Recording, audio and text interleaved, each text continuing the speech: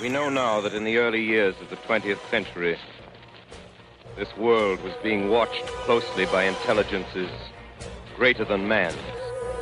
Men from Modo. Digital Strategies with Travis Sowers and David Seville. Intellects, vast, cool, and unsympathetic. Broadcast to the world with the uncanny help of Mana Deprived and FaceToFaceGames.com.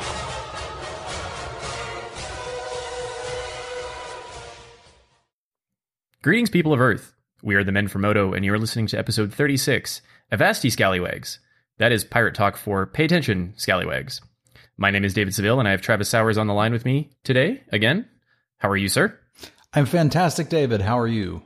I'm great. How's your treasure hunting going early in the format here? So far, so good. I'm kind of digging the format. I've played 4 sealed events and 1 draft. I think I have gotten my butt kicked more in sealed in this format early than I'm used to in the past. And I have some thoughts about that, which we'll share. And I 3-0'd my draft. So that felt good. The cards seem fun. It reminds me a little bit of a core set, but I imagine we'll be talking about a lot of this. Suffice to say, I like the format. How have you been doing? Me too. I've went to the pre-release, did a draft online on stream last night. Things are great in my world when it comes to Magic, so I'm excited to talk about Ixalan and all the exciting cards that we were right and wrong about, and I have a few that I was wrong about, plus a few that I was right about, and I'm sure you have the same, so I can't wait to get in it here.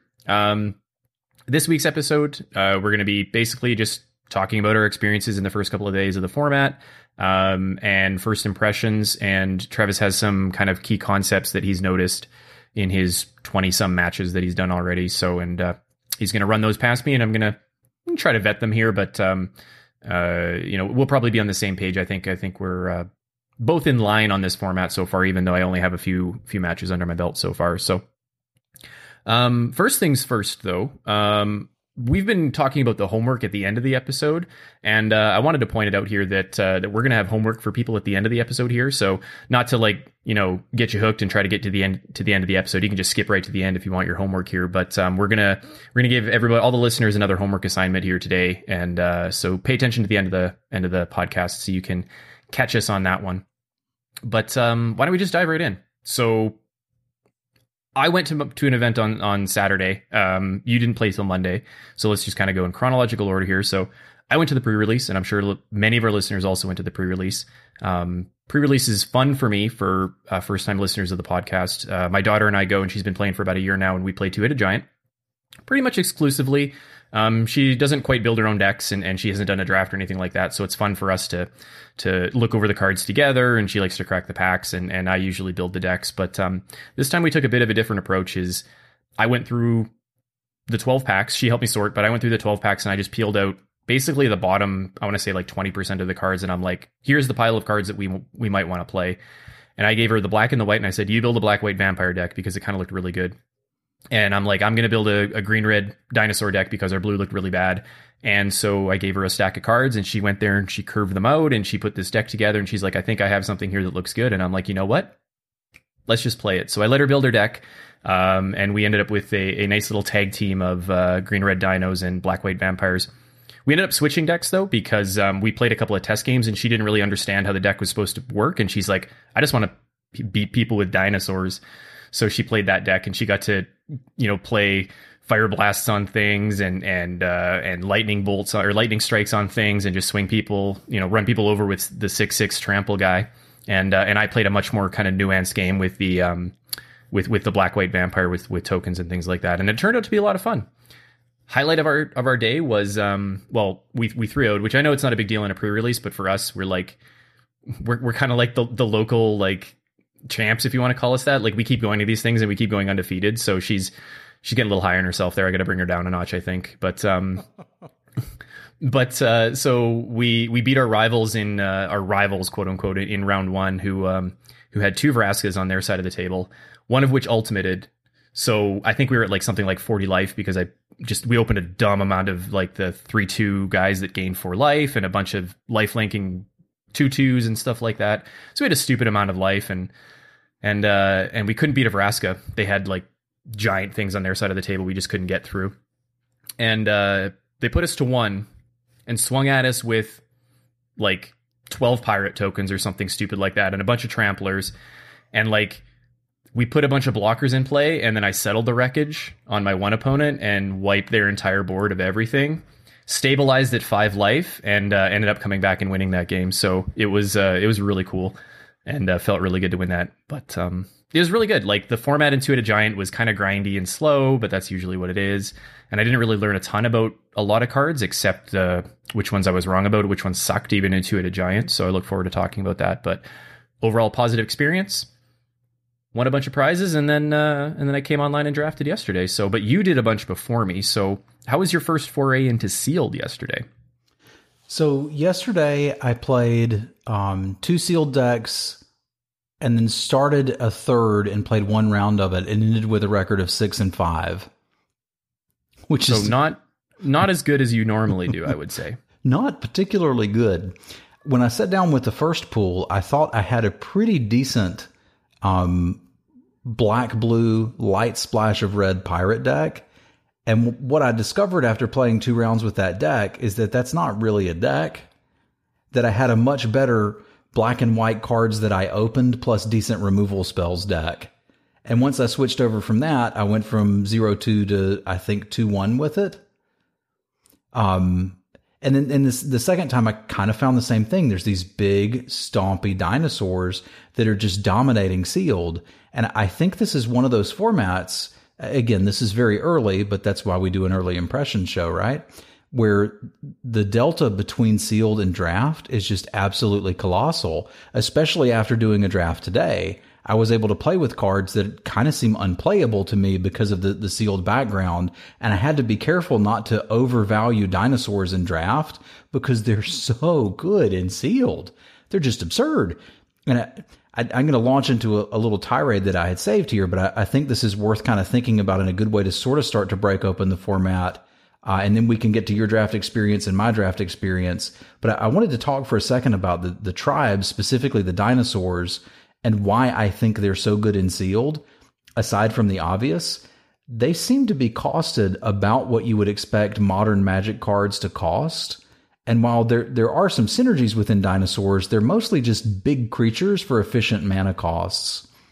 And then as I looked at the other tribes, like predominantly pirates, but also to an extent vampires and merfolk, they sort of seem to be costed about what you'd expect creatures to cost 5 years ago in Magic. And then have some really cool synergy payoffs.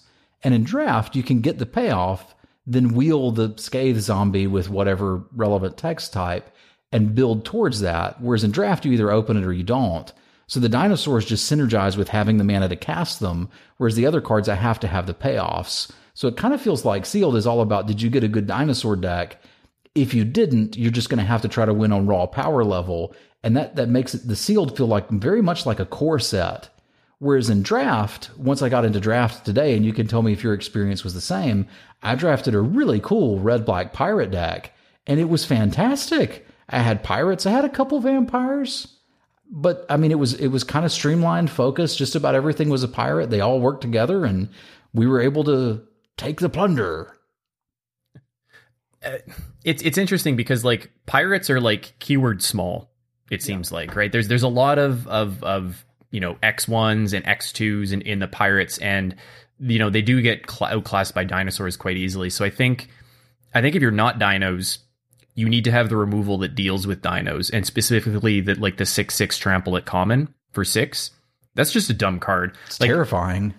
Two-headed giant experience is two-headed giant experience, but we ran 4 of them in our green red deck with a little bit of ramp, and they were stupid. It's like you play it, and if your opponent doesn't have an answer, they're 2 for 1ing themselves, or you're nugging them for 6. Like there's just no in between. If you have 2 of those or 3 of those in your draft deck, or a seal deck or whatever, like why wouldn't you play green? They're just so good. There's almost no downside except for the fact that they're double green, and even then, like we played a 5/6 with cycling in the last format, and we loved it. Yeah. Right. So like, yeah, I'm with you on that one. And like the vampires seem small, the merfolk seem small. Everything is just keyword small when you compare it to a dinosaur. And then of course dinosaurs want to get into combat, so they have enrage. And then that's just like upside. It's like, what are you going to do? Take 6 or take 5 off of this guy, or like block it, kill it, and take 3 anyway. It's you know, there's a few really good enraged abilities that you don't need the enablers to turn on. I mean, it helps make your dinosaur deck just a little bit better, but you're right. Like the synergy in this format in green is just being green and playing other green cards. Yeah, it turns out it is easy being green. Yeah, I'm with you on that one. Like I said, I had to be really careful when I went into my first draft not to overvalue those dinosaur cards, but I knew I was going to think they're better than they are because of how good I'd seen them being sealed. I actually really like it when there's formats where sealed is very different than draft, because it means you get some value out of practicing both and trying to be good at both. Mm-hmm. How did your first draft go? What did you draft? Really good. So I drafted Blue-Red Pirates. It was halfway between, well, actually it was half tempo. So I think I had 4 bounce spells and an entrancing melody was pick 1, pack 1. So 4 bounce spells and a mind control. And then I had just had like a bunch of like, flyers and like the 2/1 looters and, what else did I have? The 3/2 unblockable merfolk, just, and an air elemental, just cards like that. Just like, you know, cheap cards to enable raid, and then cards to take advantage of the tempo. So like 2s and 3 drops. And then an air elemental to finish them off. And it actually turned out really good. So one of the cards that I was really impressed with, and I took it, I want to say like pick 3 or pick 4. So it went like entrancing melody, air elemental, and then maybe like fire cannon blast, and then a siren storm tamer. So this is the 1/1 siren pirate wizard with flying. So you're like 1/1 flying for 1. Like who cares? Like why would I ever play that? I'd play it for a couple of reasons. One is it's an early raid enabler. So like playing this and looting on turn 2 was actually a really strong play for me a lot of the time. But where this really shined was the second ability, where you can pay a blue and sacrifice it and counter a spell that targets one of your creatures. There's a lot of spells that target your creatures, right? Not even like straight up removal, bounce spells, you know, the enchantment, basically all the removal, with the exception of one that I can think of for sure. That is, it's a rare that exiles all your creatures, obviously, right? Settle the Wreckage. Doesn't protect against, Wrath to Exile. Doesn't protect against that, but it protects your air elemental against all of these really strong premium removal spells.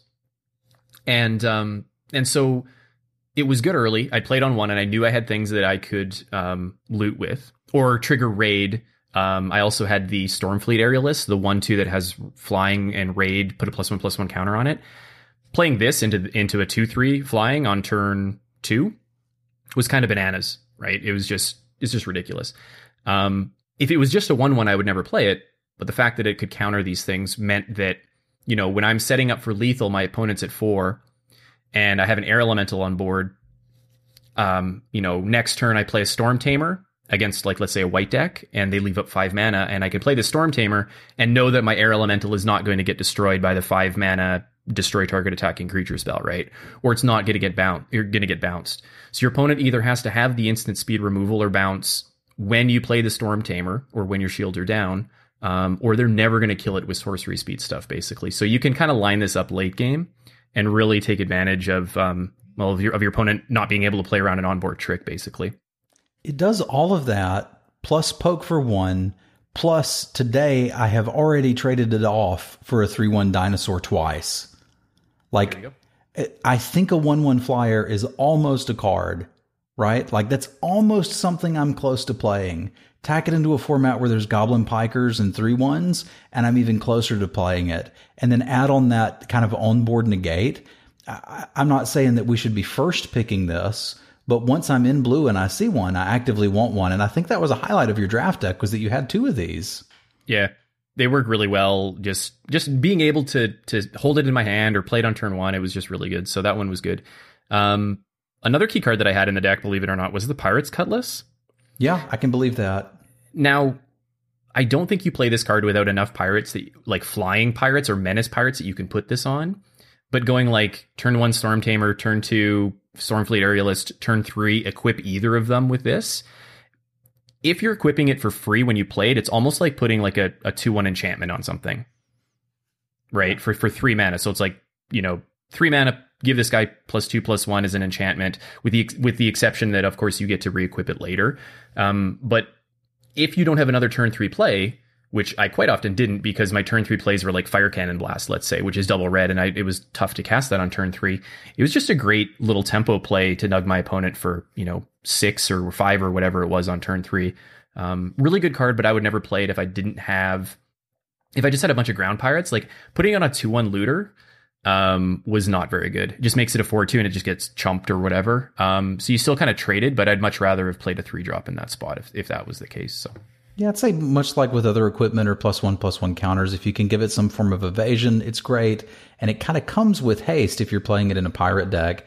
It actually reminds me of equipment that I've seen doing much better than I expected it would. And it's the little, gosh, I can't even remember the name of the card. Tattered Wings? Oh, the one that gives it flying? Wings. Cobbled Wings. Yeah. Cobbled Wings. I have seen opponents play that against me in Sealed. Now, I haven't lost to it yet, but I've been absolutely terrified of it. And I've been actively looking for it when I had a green Sealed deck. Like, I think that it was in my draft deck that 3-0'd. I sided it out twice, but I think that may kind of be half a card here. You don't have to pick it early. Like, I got it like with 3 cards left in the third pack, but I kind of think that may be a card too. It's a common, right? Yeah, it's common. Yeah, so like anybody that wants one should be able to get one in a lot of drafts late, right? Like, and you're not going to want more than one. Correct. So you should be able to see it late. Another card multiple cards I was really impressed with. So blue has no removal in the common and uncommon spot, right? Which is like, that sucks. It's also unusual. Usually we have some sort of claustrophobia effect. Yeah, right. I mean, the mind control is great, but it's at rare. You got to use your bounce spells in blue. So like Depth of Desire and Run Aground, fantastic cards in this format.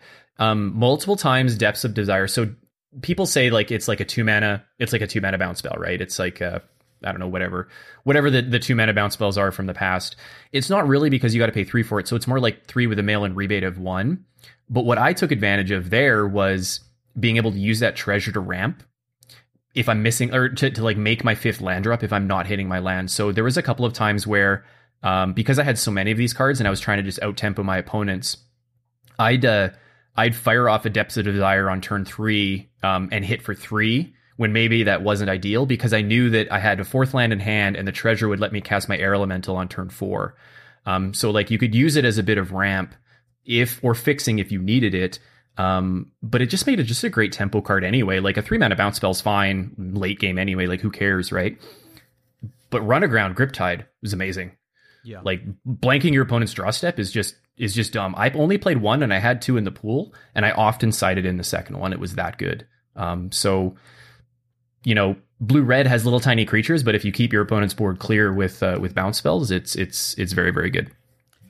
Speaking of treasure, I have already splashed in this format without running basics of the splash color, just because I had 4 treasure producers.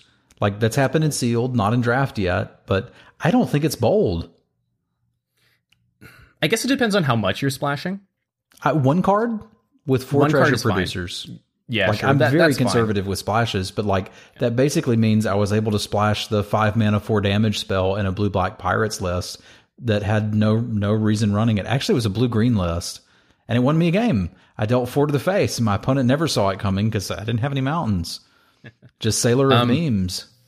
I ran into a problem yesterday with this deck where I had no red sources, and I had a Fire Cannon Blast in hand, and I had 2 treasure producers, and it was 2 Depths of Desires, and it was, do I use my Depths of Desires and cast my Air Elemental on turn 4 or turn 5, let's say, because I only had 4 land, or do I save both treasures for red in case I need to use this removal spell? So there was an interesting kind of decision point there. So you kind of have to be aware of cutting yourself off. But if you're only splashing for the 1 color, make sure that you're saving your treasure, I guess, for that color, because you don't want to cut yourself out of that. Like if you use all your treasure, obviously, then you can never cast that card and it's dead. So it's kind of weighing that, do I use it to ramp something out, or do I save it for like a key piece of removal that I'm splashing for or something like that? But yeah, treasure's really cool so far. I dig it. I do need to opt on and speak about 2 cards that I may have been a little overly critical about. Mm-hmm.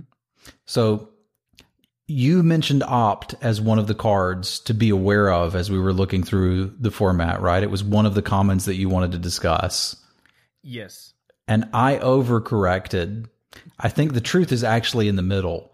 Opt is not a card we're going to remember 5 years from now when we're talking about this set, but it's also not completely unplayable garbage. I've already shoved one in the deck, and it was remarkably okay. It did once let me keep a one-lander, right, on the draw, and I love cards that can do that.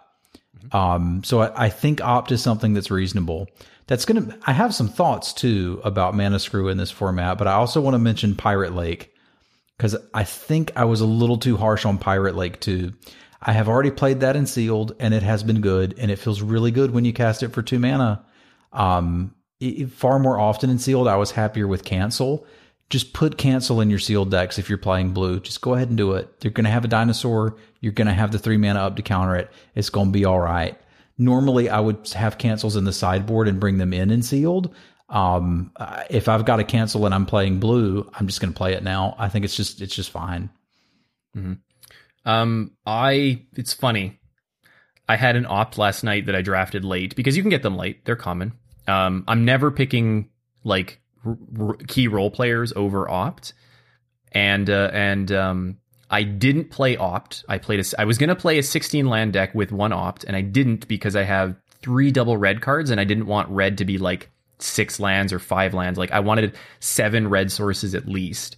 And I didn't want to play Opt as like a 17th land, essentially, when I was only playing like 8 or 9 blue sources. So the combination of those two things meant that I left Opt away. Like I put it off to the side. You opted out. I opted out. But there was a couple of times when I looked at my hand and I'm like, oh man, I wish that this specific land was Opt, right? We won't remember it because it's not powerful. But I think what it will be good at is making your deck consistent or more consistent. So it'll let you keep potentially 1 landers or 2 landers.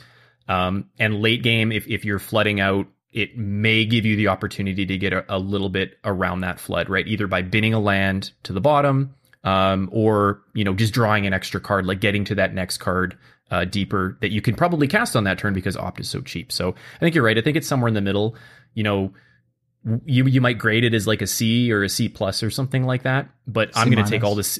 I'm going to take all the C's over it, right? Like I'm going to take 2/2s for 2 with lifelink over it. I'm going to take, 1/1 Storm Tamer over it. I'm going to take cards like that over it. But like every once in a while, it's going to be like, hey, this Opt would go really good here because it's going to make this deck more consistent. And I think I bet you the pros, like the pros that enjoy playing decks like that, for example, LSV, they're going to love the card. And I think that given the chance, I think we will too. Yeah, I'd still rather just be casting things that can attack and block, but I tend to default to that in Limited anyway. And I think there's, different styles. I'm flexible enough, though, to recognize that the card does have some value in some lists. I also needed a 23rd playable in that list, so I opted in. You're not going to play the 18th land.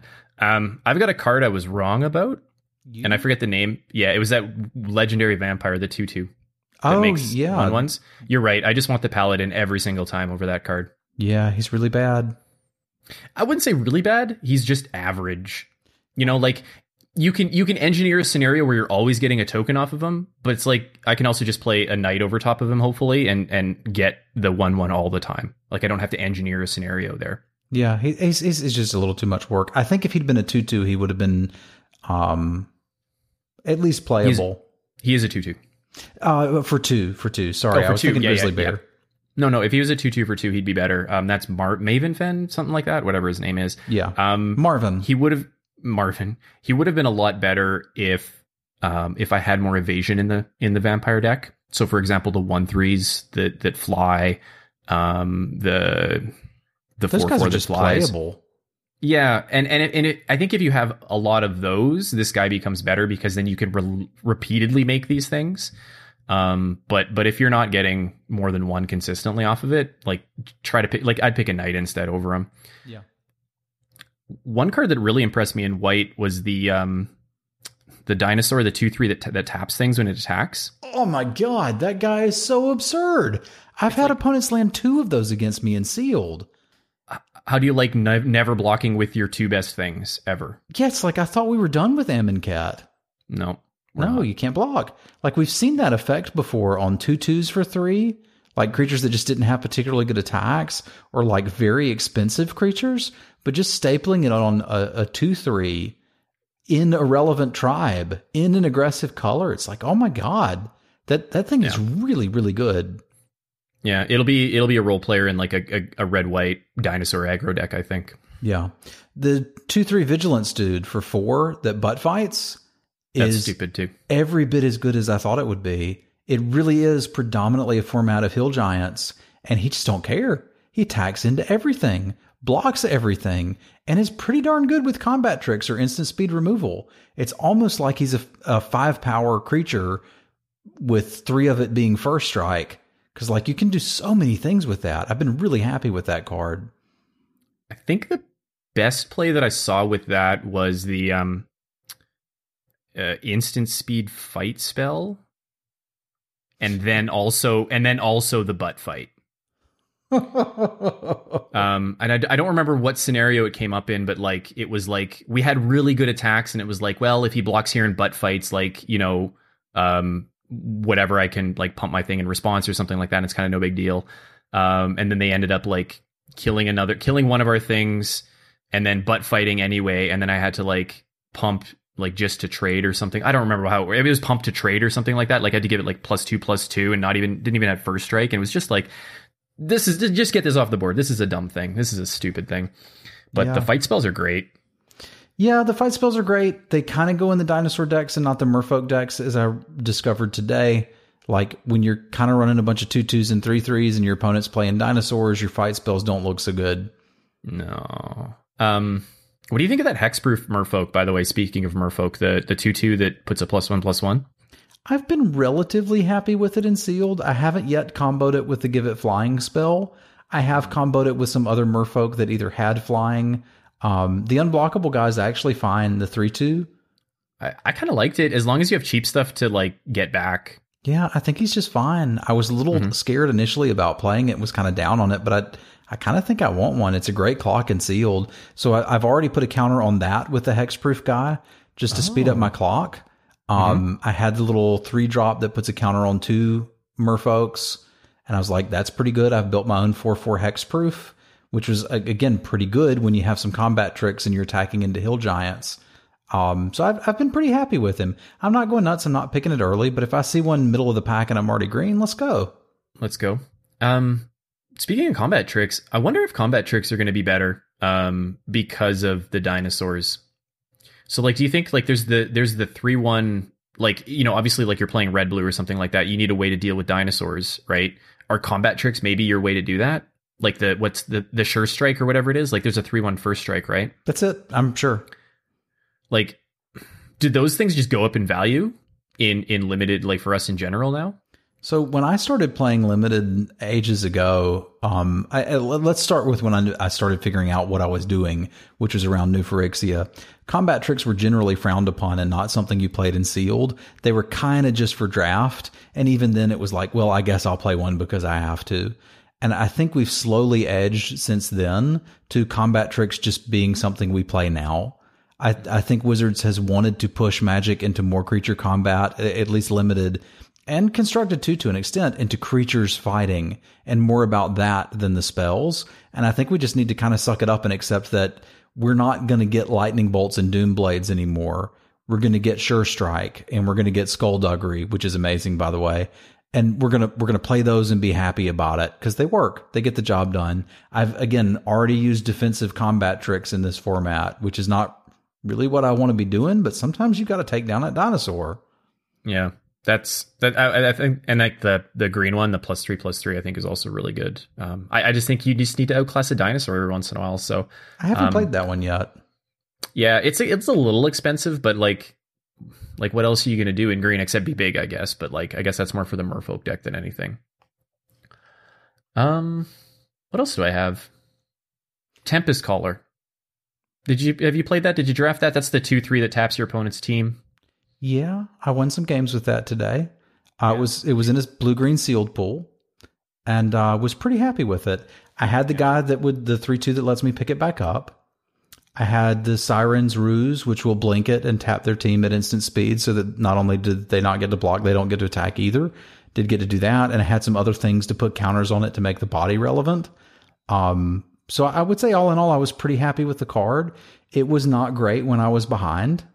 But I mean, it says that on the card, right? Like we're paying an extra mana for this is really good late game or is a decent top deck. And just having it in my hand, I was able to craft board states to where I kind of trick my opponent into racing me.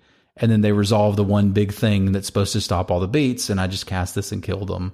So I've been fairly happy with that card.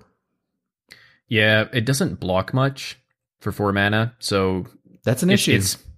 It's modal, like choose one, feel sad or win the game.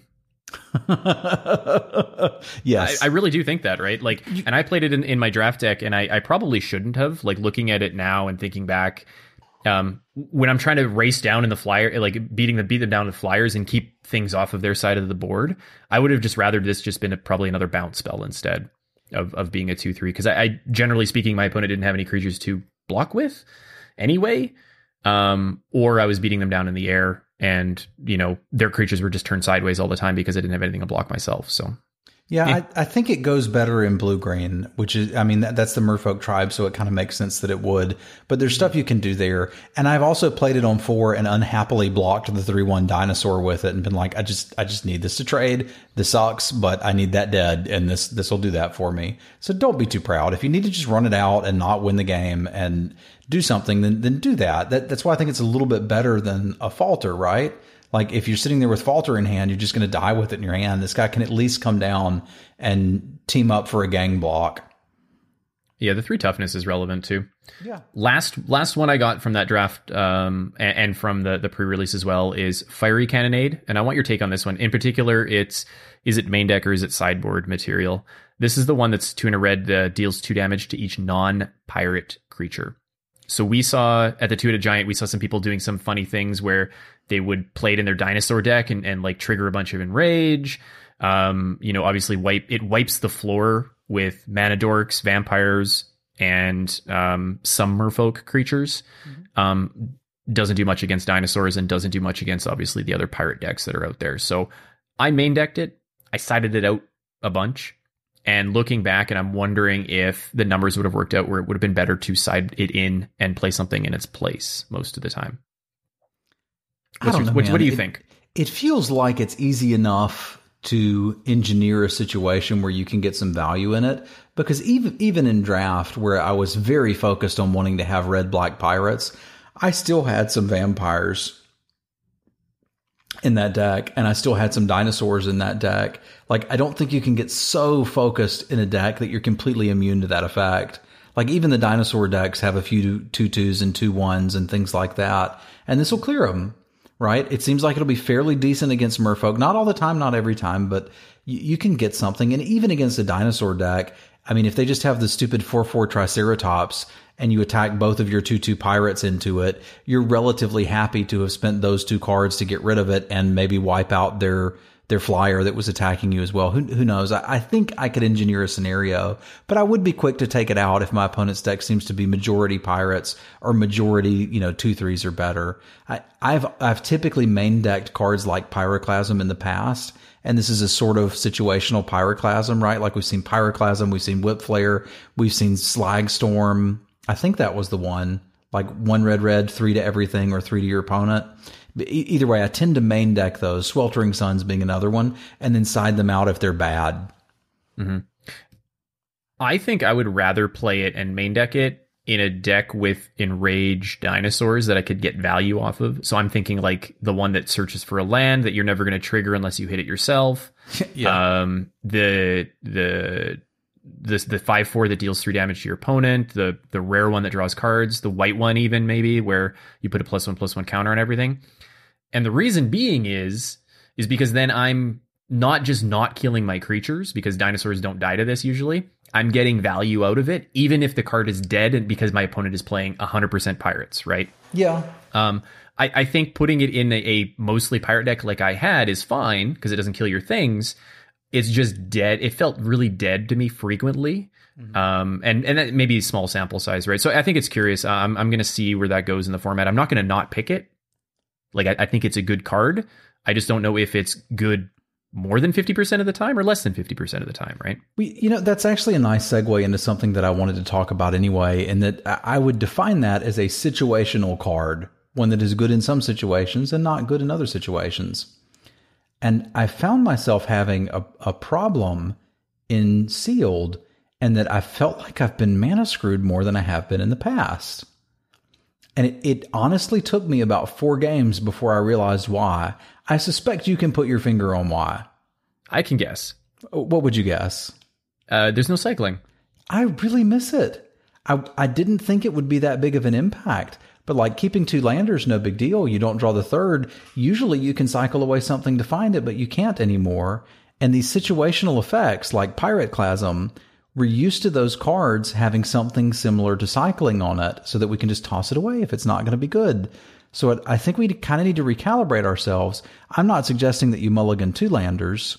I don't think you should mulligan 2 landers as long as you've got a good play on 3 or whatever, even most of the time if you don't. But do be aware that things have changed a little bit. I didn't want to cycle my Hungry Hippopotamus, but sometimes I had to make sure I hit my 3rd land and didn't get run over. And you just don't have that option now. So when you're taking that 6/6 for 6 trample, be aware that there is a little bit of a downside over its hippopotamus brother, and that you can never cycle it away and never do that. And I think it has affected the gameplay. I've heard some people say that cycling should be evergreen, that every Magic card should have cycling. I think that's carrying it a little bit too far.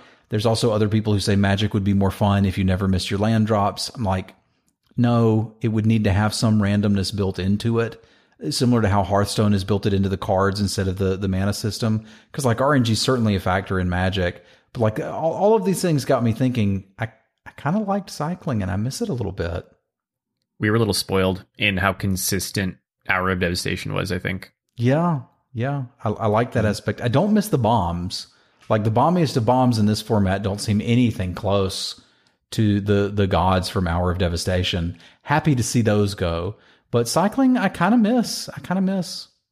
Yeah, that's where a card like Opt comes into play, right? Or making sure that you have good utility 2-drops. Mm-hmm. So like the 2/2 lifelinker in white, the 2-drop the ramp guy.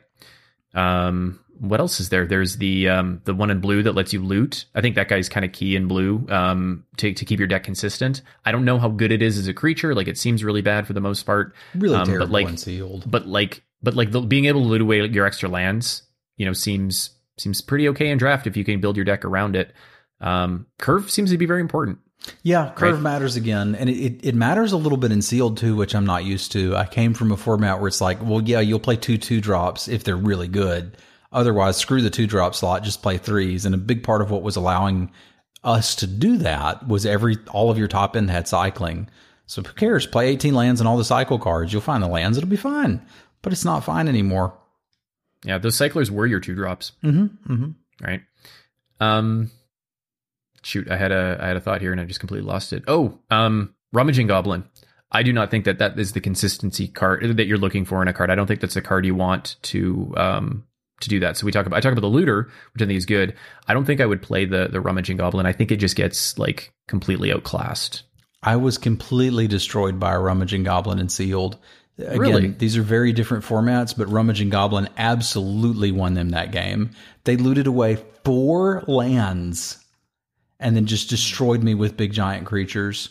So I can certainly believe in an aggressive, like I'm looking at the picture of your draft deck right now, in an aggressive blue-red Pirates deck. No, I don't want him. And honestly, I had a Rummaging Goblin in the sideboard of my black-red Pirate deck. Never wanted it. Like, that's just not what I was after. But in Sealed, that's quite the powerhouse if you can hang it there.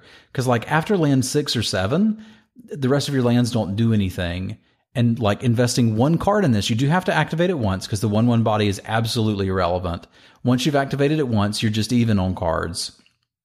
But if you can activate it again and loot away that second land, that's when you start generating advantage. And my opponent looted away 4 lands and 1 irrelevant card, which basically means they drew 5 cards off of it, and I didn't have any way to interact with it. So don't think of it as a 1/1 with a useful ability. Think of it as an exceptionally vulnerable enchantment with a useful ability, and you'll kind of have it. I think that's part of the problem is that like if you go nothing this on turn 3 you don't want that. That is not what you're looking to do with that card. No, not at all. Like, you're going to get run over. So this is more of a mid to late game card than anything. So, if you're playing this on turn 3, you probably feel really sad if you have nothing to back it up, like on turn 2 to block. Yeah. Because you don't want to take 6, right? Mm-hmm. Take 2 on turn 2 or whatever, or take 2 on turn 3 and 6 on turn 4 is not something that you want to be doing. So I'll argue that has its place in sealed, or it may be in a deck that hasn't quite been found yet. I did have a sealed deck that I thought was pretty bad, and I managed to pull out some wins with, mainly on virtue of the 3-mana 4/3 boat. I was kind of the boats. Yeah, I was kind of surprised that, taking the pain train, nerfing it completely, and moving it to uncommon, it's still actually pretty good. I think it's the 4 power. It trades up quite well, right? It trades up. It is, again, kind of a format of hill giants, so it can at least attack into those. But I was played against a vampire deck, and they just couldn't do anything. They couldn't attack into it. They couldn't block it. Like, once they tried, I had a trick. It was great. I was a big fan of the 4/6 vigilance one. Like, there's a couple of ships. I think there's like 4 in total, maybe. One or two of them are rare, I want to say. But like, these 2 uncommon ones, like, I think the 4/6 vigilance is great. It's crew 2, which means all my little looters could crew it, and like, the body is big enough that it kills most things, but its butt is big enough that they have to double block it in order to kind of deal with it, and it kind of puts them at risk of losing half of their board potentially if I have a combat trick or something like that, right? So it's obviously with vehicles like and equipment, like, your mileage will vary. If you have no creatures, then it sucks. But I would look to the ships as a good option to not put yourself in a certain direction when you start your draft. For example, you did this on stream today where I said, hey, you should pick the 3-mana red removal spell because it's the best red common, and you're like, I'm going to take this colorless card, and I'm like, you're crazy. And really, you probably weren't that crazy, because I think it's a good card. Yeah, I think that's worth mentioning. Like, I had my first pick, and I picked, I think it was Vance's Blasting Cannons. Yeah, whatever that enchantment, the red enchantment. Yeah. It was a relatively weak pack. There wasn't any removal. There wasn't any realistic creature. There was just Vance's Blasting Cannons. It was like, you know what? I'll take most of an Outpost Siege. That's fine. And then I get the next pack, and it's the 3-mana red removal spell versus the 4/6 boat. And everybody's like, including you, are like, take the 3-mana removal spell. Take the 3-mana removal spell. It's so good. And it is. I think you need to do some work to enable it, like having flyers. Because 3 mana for 3 damage, I mean, it's fine. It's you really want it to be able to do 6 and kill a dinosaur. But my thought was, if I'm not red, I'd much rather be able to put this 4/6 boat in my deck rather than have this other card in my sideboard, right? And like, there's no signals pack 1, pick 2. So I took it and felt very smart as I continued taking red cards, and then moved into red late anyway. But to be fair, I still ended up with 2 of the red removal spells because red was open, and I did win a game solely because of the boat. Like, the vampires just had nothing to interact with that boat. It was fantastic. So like, I tend to value colorless cards very highly in draft just because I'm 100% to play it. So like, even if there's this really good red card, I'm like, 40% to play it? And if there's a really good colorless card, even if it's a notch or 2 down, but I 100% get to play it, I'd rather take the colorless card every time. Yeah, I think it depends on how much better the Fiery Cannonade is compared to the ship. When I was looking at it and like kind of half paying attention, I was on the side of like, it's probably like 3 notches or 4 notches better than the ship. But a 4/6 vigilance with its easy to crew is really good. Like, if you have enough creatures, if you're in a board stall, it can both attack and block at very little cost to you. So, yeah. I mean, pick 1, pack 1. I'd probably still take the red card because I like removal. Pick 1, pack 1. But I see where you're going with that, and I don't blame you. I don't blame you. I'd take the boat every time, but I see the point. Like, maybe you can edge me out with the black one that kills everything for 5. Contract killing, I think it is. But I still just have such a high priority on colorless cards when they're good, right? Like, I'm not suggesting that we take the crap ship, the 2/2 for 2 that grows when you explore. Like, I don't want that. I'm not going to first pick a Pirate's Cutlass. Like, I'm not going nuts here. But if I've got a good, solid colorless pick that's anywhere in the conversation with the removal spells or creatures that are there, I'll just take the colorless one and see what's open. Even after talking to Ray about signaling, I'd still rather figure out what my neighbors are passing me. Like, I think I learned some valuable things from that half episode we did, and I think I'm sending better signals because of it, but I'm still more interested in figuring out what's open. Mm-hmm. So, are you going to draft more than sealed? It sounds like it. I'm interested in drafting more than sealed, which is unusual for me. I'm still going to play a lot of sealed because that's what the PTQ formats are. But I think this may be a format where I draft a little more just so I can have fun with the synergies instead of, not that it's entirely what dinosaurs did I open, but it's kind of what dinosaurs did I open so far, at least my initial impression. Yeah, it looks easy, not easy, but it looks, well, I'm going to say easy. If you want to like find a synergy that's open, I think you can probably do that in draft in this format. Like, I don't think it's kind of like finding colors, but it's not necessarily like finding colors, because like we talked about on the previous podcast, there will be cards that go in one tribe versus the other. So there's cards that go between colors, right? Obviously all your removal spells go between colors, but then there's cards like the Lobber Crew, like the Lightning Rig Crew or whatever it is, that you can play it in your red-green dino deck with one pirate, but where it's really going to be good is in your, blue-red or red-black pirate deck with like 8 pirates or something like that, right? And it's going to be better in multiples, for example. So, finding your lane is going to be less about finding the color, I think, and more about finding which synergy you can get. But obviously color still matters as well. But we talked about this before, where I said, like, I don't think that drafting blue-white is on the same power level as drafting any of the tribal synergies. And I think it'd be interesting to see where that happens. I almost ended up in a blue-white deck yesterday, actually. And then it turned out that red was just open. So I kind of switched there. But like, when I'm drafting blue-white, I'm not getting that extra advantage of, I can take advantage of all the lifelink I'm going to get because I don't really have much, because I spent a bunch of picks on blue cards that don't have lifelink. And I have all this raid over here that I might not be able to trigger because my white creatures aren't attacking soon enough or something like that, right? So it's going to be interesting to see where that goes, I think. It basically makes me scared of when I see a green-black or a blue-white deck, because the only incentive I can see to draft those is having absurdly powerful cards in those colors. Like, I'll first pick a pacifism, I'll second pick a pacifism. What's this air elemental doing here? Like, all of a sudden that deck's looking terrifying, right? Whereas the other one, like, I can be in red and you're next to me passing to me in red, and as long as I'm interested in dinosaurs and you're interested in pirates, we're both getting a great deck, right? So I think it does make it an interesting draft format. And like I said, it's enough to make me probably draft a little bit more than sealed, but I still need some more time on this, right? Like 20 games or 21 games, whatever it is I played, that's not nearly enough to like judge a format. And but it is interesting though, because you did mention that like blue-white is like Flyers, and it's like, that's the synergy, it's Flyers. And you're absolutely right? Like, that is the synergy. It's just not like explicitly supported outside of maybe a couple of cards. And the same goes for green-black, where like maybe there's like a little bit of like an Explore Matters theme there, where you have like the Chupacabra, and that's pretty much the only card. And then maybe like a Vrasker. What's the 1/3? It's the 1/3 for 2. It gains you 3 life and gets a counter when you explore. Like, I did face one of those in sealed, and my opponent actually pulled it off and got the counter and gained the 3 life, and it was annoying. They didn't have enough Explore to actually do it, but I bet you could get an Explore deck in green-black. I don't think it's going to come up very often, but it'll be here now and then.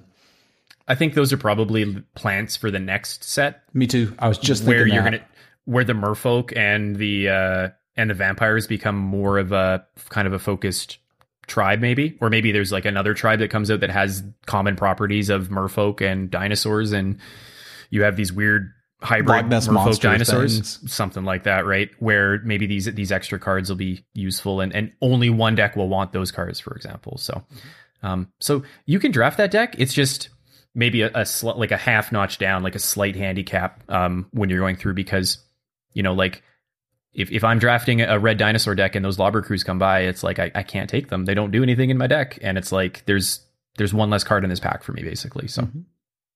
There was one other thing I wanted to mention, which is just to kind of more clearly define the difference between Explore and Scry.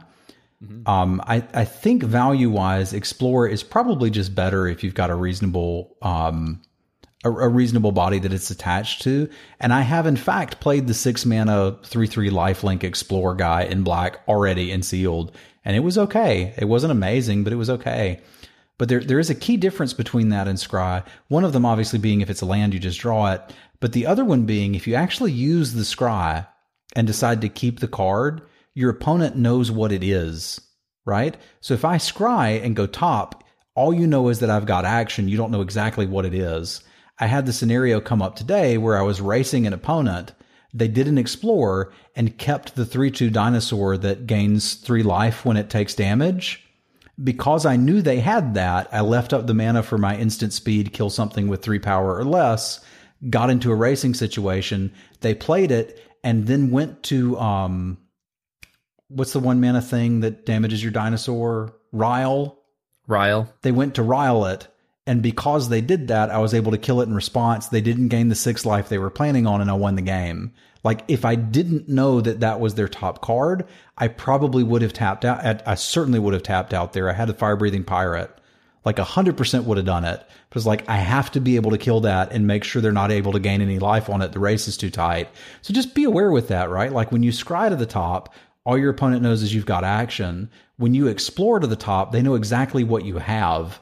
And take that into account too. When you see your opponent do that and say they're going to keep it, we play on Moto. You can pop open that revealed cards window. It's exactly what I do on the stream and just kind of move that up near their portrait. So I'm like, I know about this card. They're going to have that. Although do pay attention and make sure it doesn't go to the graveyard because then they don't have it. Then they don't have it anymore. Yeah. Yeah. In the 2-headed giant, our opponents revealed the instant speed fight spell. And it's just like, that is perfect information, right? Like, that's really good to know. Thanks for showing me. Like, you had no choice. And you're not going to bin it, right? You're not going to bin a perfectly playable card most of the time, just so that your opponent doesn't know what's on top of your deck. Don't ever do that. But be aware that your opponent has that same information as you do, right? Yeah. I did bin Pirate Leak. It was very late game, and we both had like 10 lands in play. I was like, this is just not doing anything right now.